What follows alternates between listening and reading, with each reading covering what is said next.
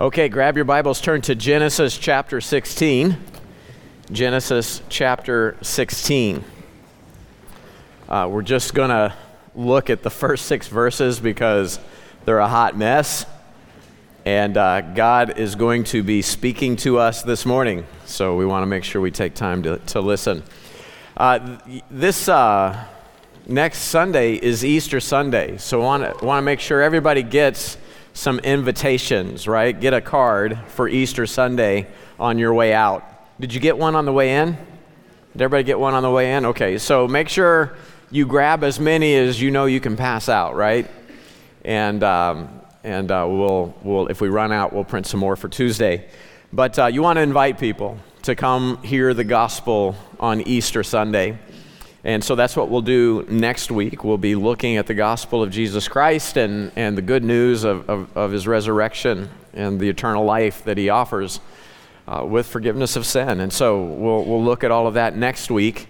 And then I think what we'll do the Tuesday after Easter, I think we'll take a minute on Tuesday night and we'll just look at why the King James Bible nails it in the book of Acts and calls it Easter, actually uses the word Easter. And there is a very good reason for that, and it's not a mistake in your Bible. It's absolutely necessary, and so we'll look at all of the reasons why that is. Does that sound good? So we'll do that. All right, so let's pray, and then we're going to get to work in Genesis chapter 16. Father, Lord, thank you for your word. The things that are written here they're in samples, they're examples, they're written for our admonition. You are holding us accountable to learn from these things. And so God, help us to be able to see your truth and Lord, to see the examples, the illustrations, the pictures that we're going to see this morning. Lord, to see how we should order our steps in light of your word so that we don't make some of the same stereotypical mistakes that people keep making in life. Lord, you want to spare us grief. And so, Lord, help us to take your word seriously. Lord, speak into our hearts and our lives. Let today fall out to the maturing of your children. We want to grow. Lord, if there's any here today that do not know Christ as Lord and Savior, I pray that your word would speak to them about their need to surrender their life to Christ. Lord, you'll have no other gods before you, and that includes us making gods of ourselves. Lord, have your way in our lives for your glory. We pray in Jesus' name. Amen. So this morning we're going to see Abraham compromise. It's a failed faith in the sense that he is not trusting God for the promises of his word over his life. And so what happens here is a barren season where the things that they know they're expecting from the Lord, this promise does not come. It's delayed, and it forms a test for Abram and Sarah. Genesis 16 verse 1 says, "Now Sarah, Abram's wife, bare him no children, and she had an handmaid, an Egyptian, whose name was Hagar. And Sarah said unto Abram, Behold now, the Lord hath restrained me from bearing. I pray thee, go in unto my maid, that it may be that I may obtain children by her. And Abram hearkened unto the voice of Sarah, and Sarah, Abram's wife, took Hagar, her maid, the Egyptian, after Abram had dwelt in the land of 10 years in the land of Canaan, and gave her to her husband Abram to be his wife." Now, here's the problem, though. Back in chapter 15, Abram was complaining to the Lord. You remember, what are you going to give me? You're promising me seed, right? You're promising to make of me this great and mighty nation. What are you going to give me? I don't have any children. The servant in my house is my heir. And you remember what the Lord told Abram in Genesis 15, verse 4. "Behold, the word of the Lord came unto him, saying, This, Eleazar, your servant, this shall not be thine heir, but he that shall come forth out of thine own bowels shall be thine heir. You, Abram, are going to have a baby, and out of this union with Sarah, out of this child, I'm going to make of you this great and mighty nation." That's the promise of God. But now that promise is being delayed. They've been in the land for 10 years, no baby. Sarah wants a baby. She's tried everything. She's followed all the doctor's orders. I mean, they've timed everything out. I mean, they've tried no baby. Okay, but then there's Hagar, the handmaid. And so there it is. She has a handmaid, an Egyptian whose name was Hagar. And so remember, right? It's the bad ideas that come from Egypt. Those bad ideas will keep coming. In Genesis 12, verse 10, Abram, in famine, doesn't stay in the promised land, trusting God for his provision. He goes to a place where he knows that it's rich, it's resourced. He's going to trust in Egypt to make a way for him. Well, no, God told him to stay in the promised land. And so that decision to go down to Egypt continues to be a bad move for Abram. Abram went down, remember? He went down, right? He's going down from the promises of God over his life. He went down into Egypt. He's getting help from Egypt, who is a type of the world, this world system, and the bondage of sin. So Sarah's complaint, right? Behold, now, verse 2, the Lord hath restrained me from bearing. So take my handmaid, Hagar the Egyptian, my handmaid, and she'll bear children in my stead. So here's the problem with that. Faith says, the Lord restrained me. Verse 2, do you see that? The Lord hath restrained me. Faith says, if God's restrained my womb, right? If God's closed my womb, then God can open my womb. I can trust God to keep his promises over my life. You say, but it's been 10 years. Well, what's 10 years to the Lord? Well, it's a lot to me. Are you going to trust the Lord or not? See, if Sarah were full of faith, then requests would be made to the Lord. She would call on God. Brothers and sisters, this is so critical that you get this. In terms of faith, in terms of the things that God wants to do over your life, right? The life of faith. Faith is not a sprinter. These are not short races. Faith is a distance runner. Faith is a marathoner. You have to think about it in terms of the long haul. Your life. And it can be a long time. I've been on this world a long time. No, you haven't. Your life is just a vapor. Your life in light of eternity, in terms of God's time scale, it's just a moment from promise to fulfillment. 10 years is nothing. But get this, God's timing is always perfect. It's always perfect. And all Abram had to do was wait on God. Instead, he listens to his wife.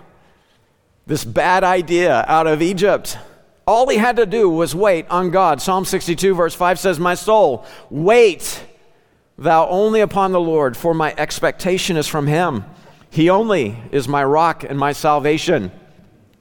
He is my defense. I shall not be moved. In God is my salvation and my glory. The rock of my strength and my refuge is in God. Trust in him at all times, ye people. Pour out your heart before him. God is a refuge for us. Selah. When you're waiting on the promises of God, right? When you're waiting on God for his promises of his word, be patient, because Isaiah 30 verse 18 tells you, therefore will the Lord wait. You better be willing to wait, because the Lord's willing to wait. Yeah, but he made a promise. I want it now. No. Wait on the Lord. The Lord's waiting. Why? That he may be gracious unto you. And therefore will he be exalted, that he may have mercy upon you. For the Lord is a God of judgment. Blessed are all they that wait for him. Yeah, but I know what God wants to do in my life, but it's been 10 years and I see this simple solution right in front of me. Bro, that was so awesome to see you getting baptized with your son. Man, that was so good. Your son didn't get baptized, but it's just really cool. Where was I? Oh yeah, the Lord's waiting. He knows what he's going to do. He knows his timing is perfect. So trust him. Whosoever believeth on him shall not be ashamed. See, here's how this works.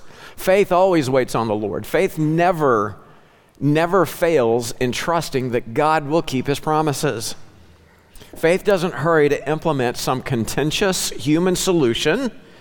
Right? If faith has its way, there's no shame in the end game. There's no shame in the results that come from waiting on God. But if you go out and make something happen, oh man, you'll live to regret that. Faith does not hurry to implement contentious human solutions. Isaiah 28:16 tells you, he that believeth shall not make haste. Hello, somebody. If you're trusting the Lord, you're not going to go and get what you think you deserve in life for yourself. You're going to trust the Lord to keep his promises over your life. Romans 10:11 tells you, whosoever believeth on him shall not be ashamed. That's the promise of Scripture. So here's the big picture, okay? I want you to see what's happening here. Sarah, all she wants is what God promised. You see that, right? God promised a baby. That's all that she wants. Her wants are in line with God's promises. So she's not out of line with her desire, but in waiting for the promises of God to be fulfilled over her life, she got impatient and she thought she could help God out. And oh man, how many times do brothers and sisters try to help God out and make big messes for themselves in the process? A lot of people have this mentality, God helps those that help themselves. Watch out. I know you need to be a faithful steward. I know you need to be all about the work of the Lord, right? You want to be faithful in doing the things that God calls you to, but in terms of the promises, oh man, like people are well-intentioned. I want a baby. I want spiritual fruit. So what do? Man, if you'll just pray this prayer, you can be saved today. And then you lead somebody in the sinner's prayer, and based upon the fact that they said some words with you, they think they're on their way to heaven. Never mind the fact that they may or may not actually understand the exceeding sinfulness of their sin. They just want to go to heaven. That's what happened to me, right? A number of times I prayed the sinner's prayer, and I was no more saved than this piece of wood. Okay? It wasn't until God opened my eyes and I saw the exceeding sinfulness of my sin. It wasn't until it was the time for my birth that I was actually able to see the good news of the gospel for what it was. But a lot of good intentioned, well-meaning people, they just want a baby, and they will lead people into spiritual activity that the Holy Spirit has not timed out yet. Oh man, don't we need to be sensitive to the leading of the Holy Spirit when we're dealing with people? Oh, you need to be discipled. Go take this class. And so you'll pressure someone. And they haven't really counted the cost of discipleship. And they're going through the motions because they view you as being some big deal in the church. And if they can just get next to you and be with you, and somehow this is going to make them a super spiritual hero. And they haven't counted the cost. And then because they haven't counted the cost, life happens to them. They get discouraged. And then what happens? Right? Their spiritual walk, in a sense, is aborted. There's something that derails them. Because the work, right? God knows what he's doing. God's working in the hearts and the lives of people, but it hasn't come to full term yet. It hasn't come to fruition. There's a lot of ways where we'll try to help God out in dealing with people. And again, we want to be bold. We want to speak the truth in love. Preach the gospel at all times, right? We want to be bold as we communicate the things of God into the lives of people. But here's Sarah, and she's asking herself, why is God taking so long? Why is he waiting so long? I'll tell you why. Hebrews 11, verse 12 tells you what God was waiting on. Therefore sprang there even of one, and him as good as dead. He was waiting until Abram and Sarah come to the place where it's not by might, it's not by power, it's not by being fertile myrtle. Okay? Him as good as dead. What came out of that union with Sarah? Well, nothing. In terms of their ability to have a baby, their power to procreate. God waited until, the baby oven fell apart and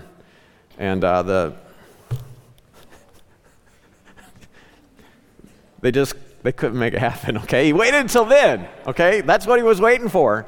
What came out? It has to be a supernatural birth because Isaac's got to be a type of Christ. What came out of that? Well, so many as the stars of the sky, a multitude.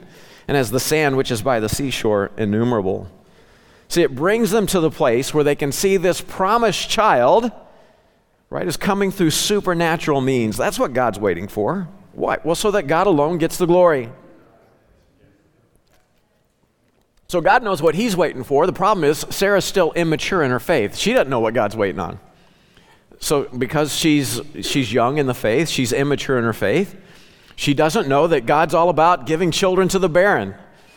That's what God does. Psalms 113 verse 9 says, He, God, maketh the barren women to keep house and to be a joyful mother of children. Praise ye the Lord. See, she didn't know that yet. Her granddaughter-in-law, Leah, she knew. She knew that God helps the barren, and so she named her sons in testimony to that fact. Reuben means behold, see, a son, right? She understood that God answers prayer. Simeon, his name means hearing, in testimony to the fact that God heard my prayer for children. And you can read about that in Genesis 29, verses 32 and 33. Here's the danger, okay? This is the trap that Sarah falls into. Instead of practicing contentment with all of the blessing that Sarah is enjoying from the Lord, 1 Timothy chapter 6 tells you in verse 6, godliness with contentment is great gain. Instead of doing that, she's focused on the one thing that she doesn't have. The one thing, it just seems like God's holding out on her. She's obsessing about that one. Come on. She is the richest woman in the Canaan land. She is not suffering for any need whatsoever. She's got a future so bright, she has to wear shades, okay? All of these promises, they're going to be sure over her life. But the one thing that she wants is this baby. She doesn't have it, and so she's obsessing, just like Eve. Do you remember what God told Eve? Everything's yours except one thing, right? There's only one thing that you can't have. It's not for you. The Lord commanded the man, saying, of every tree of the garden thou mayest freely eat, but of the tree of the knowledge of good and evil thou shalt not eat of it, for the day that thou eatest thereof thou shalt surely die. God said to everything, the whole thing, look at the menu. It's all for you, except one item, one tree. Don't touch it. I love you. I'm not willing that you perish. So I'm telling you, if you eat it, you'll die. And so the woman falls for the lie in Genesis 3. Verse 6 says, and when the woman saw that the tree was good for food, that it was pleasant to the eyes, a tree to be desired to make one wise. You remember the lie. Satan's basic approach is God's holding out on you. He knows the reason he won't let you have the fruit of that tree is if you take it, you'll be as gods, knowing good and evil. God's keeping you down. He's holding you back. He doesn't want you to reach your full potential. So she's obsessed on that. So she took the fruit thereof and did eat, and gave also unto her husband with her, and he did eat. He joined her in her rebellion against God. So Eve gives Adam forbidden fruit, and he eats it. Sarah offers Adam's dead. Sarah offers Abram sex with her handmaid, which God forbids it. And he bit. Abram bit. He took. He ate. So both Sarah and Eve, what are they doing? They're trying to stand in the place of God as God, showing themselves that their will reigns supreme. Do you see how the spirit of Antichrist works? They're playing God. Sarah's trying to help and hurry God along, and it all plays out in the same way. Abram is now stuck with strife in his home. The nations today are full of strife in the world because Genesis 3:17, because thou hast hearkened unto the voice of thy wife. What does God say to Adam? Thou art cursed. So here's Abram. Now he's got a curse in his home. So get this down in your notes. Here's the principle that we got to get from this. High motives never justify wrong action. Did you get that? What you know and you think to be right, the end never justifies some unbiblical means to accomplish what you think needs to take place in your life. Nothing justifies wrong action. What kind of woman hands her husband over to adultery or polygamy? You know already, just based on the offer. She's not thinking straight. Sarah is in a season of cray-cray. Verse 3, Sarah, Abram's wife, took Hagar, her maid the Egyptian, after Abram had dwelt 10 years in the land of Canaan, and gave her to her husband Abram to be his wife. Okay, marriage pro tip. When your mate wants to check out the local swingers club, immediately rebuke that in the name of Jesus. Did you hear that? Anytime your mate wants to play around with the swinging, whatever that looks like in your neighborhood, rebuke it in Jesus' name. Because here's the problem. Point number 2, verses 4 through 6. Abram does listen to his wife. He listens to Sarah's wrong plans and wrong thinking and makes a mess out of the Middle East. So he, verse 4, went in unto Hagar, and she conceived. And when she saw that she had conceived, her mistress was despised in her eyes. And Sarah said unto Abram, my wrong be upon thee. Typical. My wrong be upon thee. I have given my maid into thy bosom, and when she saw that she had conceived, I was despised in her eyes. The Lord judged between me and thee. But Abram said unto Sarah, behold, thy maid is in thy hand. Do to her as it pleaseth thee. And when Sarah dealt hardly with her, she fled from her face. So here it is. History repeats. That's what happens. History repeats over and over and over. That's exactly what took place in Genesis chapter 3. You know, Adam blamed Eve. In this case, Sarah's blaming Abram, but Abram's blaming her right back. This is your maid. You do it. I mean, you get what's happening here. You do what you think. We've been doing what you think. You just keep doing what you think, right? He's blaming her right back. So she's dealing hardly with Hagar. In Genesis 3:12, Adam blames God for his problem in the garden. The woman whom thou gavest to be with me, she gave me of the tree and I did eat. It's her fault. Doesn't change the fact that he brought a curse upon himself and all humanity. God said to Adam, Genesis 3:17, because thou hast hearkened unto the voice of thy wife, instead of trusting in the promises of my word. I told you, I gave you, I mean, come on, the whole Bible could be memorized in a couple minutes back in Genesis chapter 3. Be fruitful, multiply, replenish it's not a big Bible. All the trees, right? Eat freely. One tree, don't eat because it'll kill you. I mean, it's not, you could literally memorize the whole Bible. Well, for Adam, he could just hear it and know it in under a minute, right? He's got God's word. And so instead of listening to God, he listens to Eve, and God says, you didn't listen to me, of which I commanded thee, saying, thou shalt not eat of it. Cursed is the ground for thy sake. In sorrow shalt thou eat of it all the days of thy life. Thorns also and thistles shall it bring forth to thee. And thou shalt eat the herb of the field. In the sweat of thy face shalt thou eat bread till thou return into the ground. For out of it wast thou taken. For dust thou art, and unto dust shalt thou return. So there it is. Did what he thought was right in the moment, but now he's bearing a curse. So also with Abram. Instead of listening to the Lord, he listened to his wife, and now his whole family is cursed with a curse. See, in verses 2 and 4, get this down, the stupid idea was Sarah's. It was her stupid idea. But the evil decision was Abram's. As soon as she said, hey, check out my maid, Abram's response immediately should have been, that's the dumbest thing you ever said. Stop it. I rebuke that in Jesus' name. That's exactly how he should have responded. And then he would have had harmony in his home, but now all it is drama all the time. Instead, Sarah gives this stupid idea, and he's like, okay. Evidently, to Abram, the idea wasn't all that bad. I mean, being a sincere lover and supporter of his wife, the good husband that he was, he didn't turn this down. No reason to start a fight and get an argument over this. I mean, it's just not worth getting Sarah all riled up. Okay. So the results are grave. It's a curse. Consider the curse. The drama, the infighting in Abram's family continues to this day. This is why Jerusalem is a burdensome stone. This is why there is a mess in the Middle East, because Abram didn't wait on the promises of God. Here's the picture. Here's what we're seeing. Don't miss this. Abram is following Adam's example, okay? Wherefore by one man sin entered into the world, and death by sin. So death passed upon all men, for that all have sinned. 1 Corinthians 15 verse 22 says, in Adam all die. In one man's failed decision, what a mess.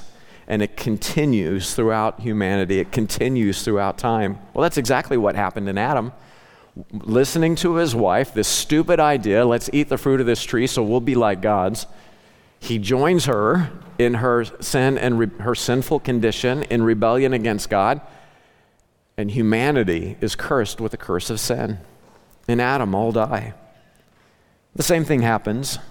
I mean, you may be born again, and you are now an heir of God. You're an heir of heaven. You're doomed to eternity with the Lord. Praise the Lord. But your decisions in not waiting on the promises of God, your decisions in not following the Word of God over your life can have dramatic effect. It can cause great trouble in your marriage, in your home, in the life that God's called you to live. And you can make, and your decisions don't just affect you, okay? The mess that you can make in rebelling against the word of the Lord, it affects so many other people. We see this all the time. A pastor decides he's going to trade up like some moron. Those things, what a joke. You know, the woman that bore his children and that was with him through thick and thin, he decides he's gonna run off with, you know, sister so-and-so and you know, he's got to be true to his feelings or whatever he's stupid crud. He sells himself in that decision in that moment. And, you know, he's sacrificed so greatly for the church for all those years. And now it's me time. And he thinks the only thing that affects is himself, maybe his wife, maybe his immediate family. And he justifies that decision. No, the results are catastrophic. Churches are decimated. I tell our guys all the time in ministry leadership, I'd rather be put in a box than to have to stand before you and say, please forgive me. I wasn't faithful to my vows. To have to stand before my wife and my children and say, please forgive me. I wasn't faithful to my vows. I beg the Lord to have mercy on me. Right? You can take me out on 435 if you want. I'd much rather you have a funeral and let that be the time of crying than me standing before you blubbering snot all over my face, snot all over my faith. Right? Because your rebellion against God doesn't just affect you. It makes a catastrophic mess in God's kingdom. It was Sarah's stupid idea, but the evil decision was Abram's. And so notice that Abram's past failures are now becoming a pattern for this weakness. Before, he hit a place of faithlessness in Genesis chapter 12, and so what does he do? He goes down into Egypt. Here, it's been 10 years, still no baby. And just like he didn't stay in the promised land and call on the Lord for physical provision, God made promises to him. This land is yours, right? This is the place that God's going to bless him. Well, what about my stomach? It's growling. Instead of calling on the Lord for provision, he goes down to Egypt to find sustenance and help there. Well, now fast forward a few years, and what do you have? No baby. And instead of calling on the Lord, what about your promises? He goes down to his little Egypt. Right? He flees again to Egypt. That's what he's doing it again right here. Hagar is his little Egypt. She is a convenient solution to his current problem. And so he's running to the world again. In verse 4, Sarah takes Hagar and gives her to her husband Abram. Notice verse 4, to be his wife. Here's the problem. God's not impressed. He doesn't agree. In verse 8, the Bible calls her Sarah's maid, not Abram's wife. Some marriages are not made in heaven. Why is this? Well, because it was apart from faith. Romans chapter 14, verse 23 tells you, whatsoever is not of faith is sin. So get this down in your notes. Adultery is sin, no matter who says it's a good idea. Anything, whatsoever is not of faith is sin. Permission to sin from someone else does not ever justify the act of sin. And you can rationalize it any way you want. You can rationalize the circumstances. It doesn't change the fact that sin's always wrong. No matter the circumstance, no matter who tells you you're justified in pursuing it. Permission to sin cannot be given to you by anyone, not even God. God himself cannot give you permission to sin. So get this down in your notes. I'm preaching to somebody this morning. Adultery is never a solution to your problems. Adultery is never a solution. It's always a source of a multitude of problems. So here's the principle, okay? Life's going to come at you, and it's going to feel like it's coming up short. Those problems in life, the shortcomings in life, are never solved by sin. You never solve a problem by compromising with evil. Did you get that? The end never justifies evil means. I've quoted Vaught before, and I just loved his notes on this. I had to share them with you. I think I put it in your handout. He's just hilarious. Very manly preacher. I like the way he puts this. He says more than one sin's involved here. He says sin always comes in a chain. Sin never stands alone. With this adultery went the loss of manhood, the loss of his place of command in his tent, the loss of the happy sex life he had with Sarah, and jealousy and arrogance blowing like a gale through his mind. Just because he became a Casanova or a Don Juan didn't mean that he was manly. No, the criterion for manliness is in the soul. Any man who is promiscuous in sex destroys his own sex ability.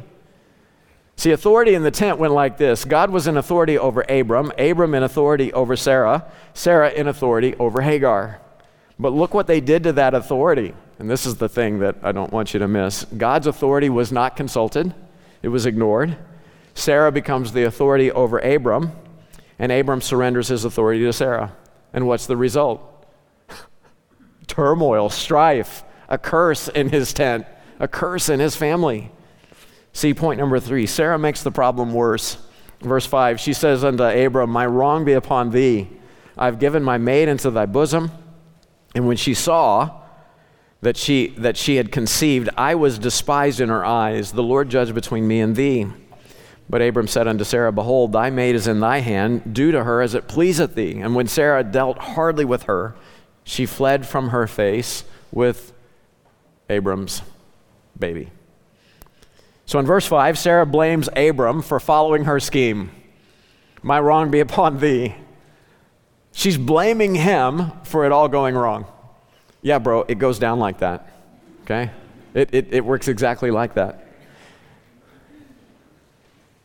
Now, the right response, what is it? Well, it's always repentance. So get this down in your notes. Repentance is always better than shame. The right response should always be, get on your face before the Lord and get it right. Psalms 32:5, I have acknowledged my sin unto thee, and mine iniquity have I not hid. I said, I will confess my transgressions unto the Lord. And this is so beautiful. And thou forgavest the iniquity of my sin. It doesn't matter how many times you ran to Egypt, how wise you thought you were, how sharp you thought you were in finding your own solution, maybe even in your mind to help God out over your life, and you made this really big mess of your life. The best thing that you can do is confess it to the Lord. And look at the promise of Scripture. Psalms 32, verse 5, and thou forgavest the iniquity of my sin. God is a God of mercy and forgiveness. He always gives grace. Just humble yourself under his mighty hand. So Sarah, man, she's given Abram the business. My wrong be upon thee. So marriage pro tip number 2, never lip sync your wife when she's mad. You think it's hilarious, but it can get you killed. And so Abram knew that much. But now, okay, so he's deferring. Yeah, honey, yes, dear, whatever. Okay, I get it. You're all riled up. Okay, but now look at verse 6. Now you've got, this is effectively the inmate running the asylum. Because the wages of sin are never peace and happiness. And so now what's happening? The strife just doubles down, right? It just grows on an order of magnitude. Before you had a little arrogance and pride and disdain with the maid toward Sarah, but now it's just all out war. A faithless life is a life of strife. Do you see the picture? They don't trust God, and now they're just, all they got is war. So Sarah becomes abusive when her desires aren't fulfilled. Hey, you got a baby in your home. Why aren't you just, you got exactly what you wanted. Why aren't you just on cloud 9? Why aren't you writing a musical? No, it's war. Okay, what about you? What about your life? When your plans don't work out for you, do you rejoice in the Lord always and again? Do you rejoice? How are you treating those that God has in your life when you don't get out of life for yourself what you think you deserve or what was promised to you? You just see this all of the time. God will let these, what's the Lord doing? The Lord is on purpose waiting to keep his promises. Will Abram trust the Lord? Or will he get the bit in his teeth and go a way that's right in his own eyes? And then he gets the fruit of that. He gets the results of that. He starts reaping what he sowed, and that's just miserable, okay? Think about it. In your life, there are things that you're trusting the Lord for. You don't see it. Are you going to wait? Or life I mean, God just lets life happen to you. And it's not, again, the cycle is always the same. You see people come in, their life gets turned upside down. Man, they're full of the joy of the Lord. They can't believe it. They've got a relationship with the creator of heaven and earth. And then they realize that he wants to use them for his glory, to further his kingdom and his mission. And you get to partner now with the God of creation, the Lord of heaven and earth. And you start learning his word, and you start learning how to use it. And man, it's like you're walking on sunshine. Whoa, you're walking on sunshine. Man, don't it feel good? And so and then God's like, well, let's make sure you see how life happens to you. And it can be the good people that he has in your life that'll do you wrong, or whatever, okay? And so you fast forward, now you kind of you're starting to get a handle on your Bible, you're starting to learn the things of ministry. God's even used you to be fruitful in some way, and I mean, like, there's a lot that you're getting in terms of being a steward of the Lord Jesus Christ, but life happens to you, and then what happens? It's not fair, it's upset, you're not rejoicing in the Lord. That strife or that delay of some fulfillment in life or ministry, God's allowing all of that to draw you closer to him. Lord, here's what I know your word declares over my life. Here's what I know your word says should be true of my life. But here's the problem. Instead of pleading before the Lord in prayer, you get bent, you get upset, and this person who just a few years ago was just so grateful just to have God in their life is now bitter against the Lord and against God's people. Yeah, of course somebody stepped on your toes. Yeah, of course somebody let you down. And God let that happen because he's enough. Lord, help us. Sarah became abusive. She didn't get what she wanted. Brethren, we need to live in faith. Romans 15:13 tells you, now the God of hope fill you with all joy and peace. How? How do you get that? How does now the God of hope fill you with all joy and peace? What's your part? In believing. We need to live in faith that we may abound in hope through the power of the Holy Ghost. But here's the good news. Sarah, who's now throwing a temper tantrum, she is a rage monster at this moment. Well, God's working this all for good. God's still doing a conforming work in her. I don't want you to despise Sarah. She's just like you. She's growing, she's learning. Look at God's testimony of Sarah in 1 Peter chapter 3, verse 5. For after this manner in old time, the holy women also who trusted in God adorned themselves, being in subjection under their own husbands. Even as Sarah obeyed Abraham. Say you're my sister. I mean, what a wimp. I mean, here's a guy who led an army to take out, 4 kings who had armies sufficient to deal with giant infestations, okay? We just looked at that.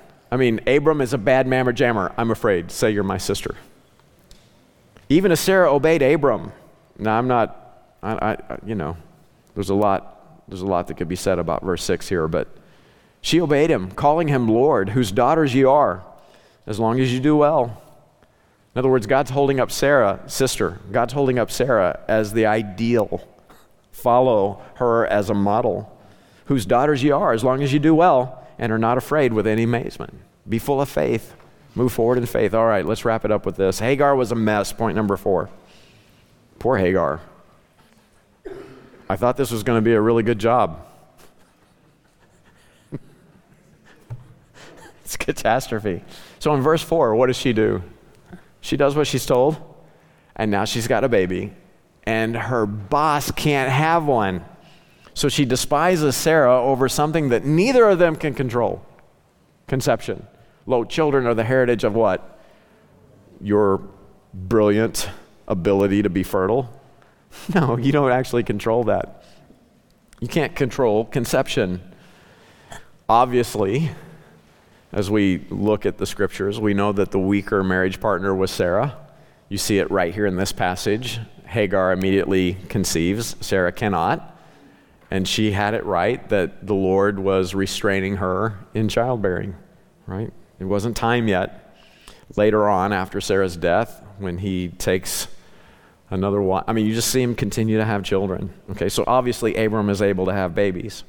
But here's Hagar. She's puffed up against her mistress, Sarah. And so now you've got two queens in the roost. You got two queens in the house, and one of them has a baby and the other doesn't. So get this down. Hagar becomes pregnant and arrogant all at the same time. And so now she's provoking Sarah because Sarah can't have a baby. And now her baby, Hagar's baby, is going to be the heir of all of this. She is now mother of the heir of Abram's fortune and promises. Well, Abram doesn't have her back. So now she's a big mess because Sarah's dealing very hard with her. So she runs away. Verse 8, she ran away from her torment, just like Onesimus does in the book of Philemon. You might check that out as homework.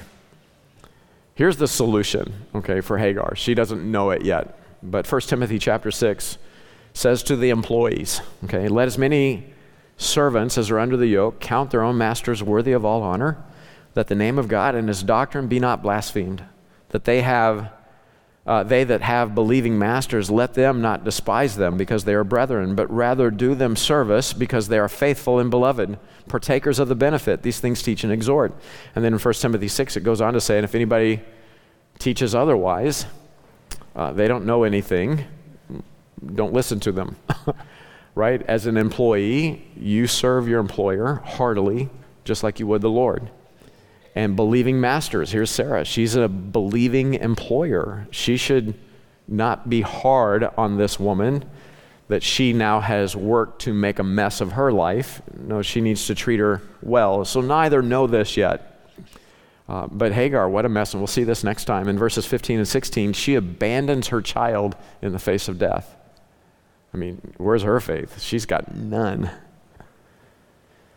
And then in Genesis 21, verse 21, we find out she gets a wife for her son, for Ishmael, from Egypt. Again, running to the world for a solution.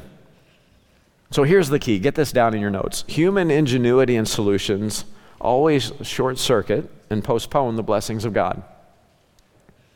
Whenever you try to help God out through some fleshly scheme, you end up delaying the promises of God, the power of God over your life. Pastor William Allen Shelby said it this way: the weed of impatience drives out the fruit of promise. Man, isn't that good? The weed of impatience drives out the fruit of promise. So that's the question on the floor this morning. Can God not lead? Can God not guide? Can God not direct you? Wait on the Lord. Again, I say wait on the Lord. In your needed decision, in your hard time, in your trial, this difficulty that you may be going through, there may be some need on the horizon of your life and you see it, except God move. What hope is there? Can God not lead and guide and direct you? Psalms 27:14 tells you, wait on the Lord, be of good courage, and he shall strengthen thine heart. Wait, I say, on the Lord. You need to know God is a way maker, isn't he? He is. He's a way maker. Psalms 130 verse 5 says, I will wait for the Lord, my soul doth wait, and in his word do I hope. There's your memory verse for this morning's lesson. Psalms 130 verse 5 will test you on it this Tuesday night. Eric, can you help me with that? The memory verse? Yeah, Psalms 130 verse 5. Let's test everybody on that this Tuesday. What are we going to do? I tell you what, I wait for the Lord. My soul doth wait, and in his word do I hope. Isaiah 40 verse 30 says, but they that wait upon the Lord shall renew their strength. They shall mount up with wings as eagles. They shall run and not be weary. They shall walk and not faint.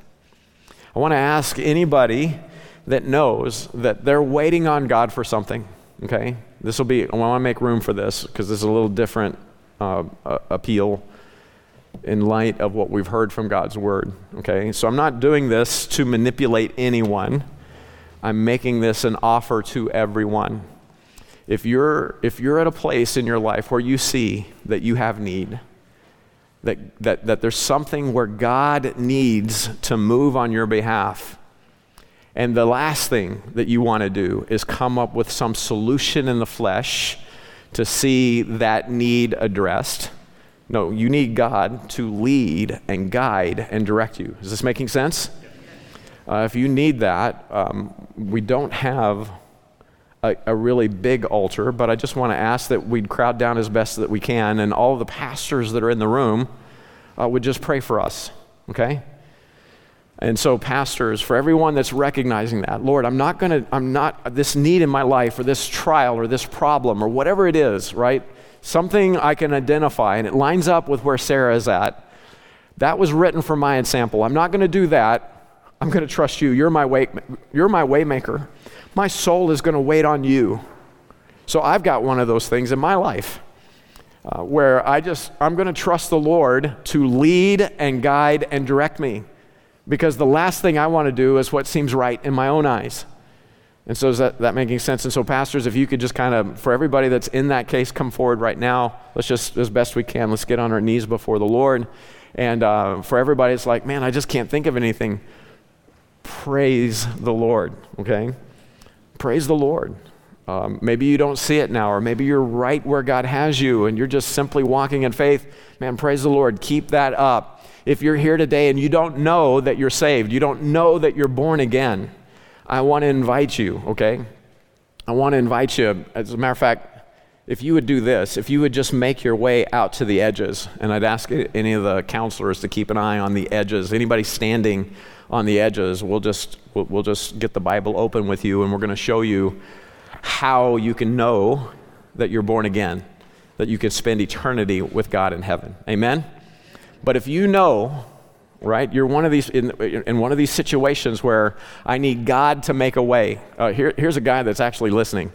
Okay, come on. If you know that you need prayer, come forward, and we're going to have our pastors pray over you. And so pastors, it may be that you're just touching just for a few moments and you're just praying for people. But man, my soul is going to wait on the Lord.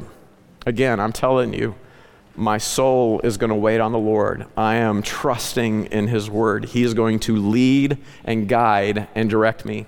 Let's pray.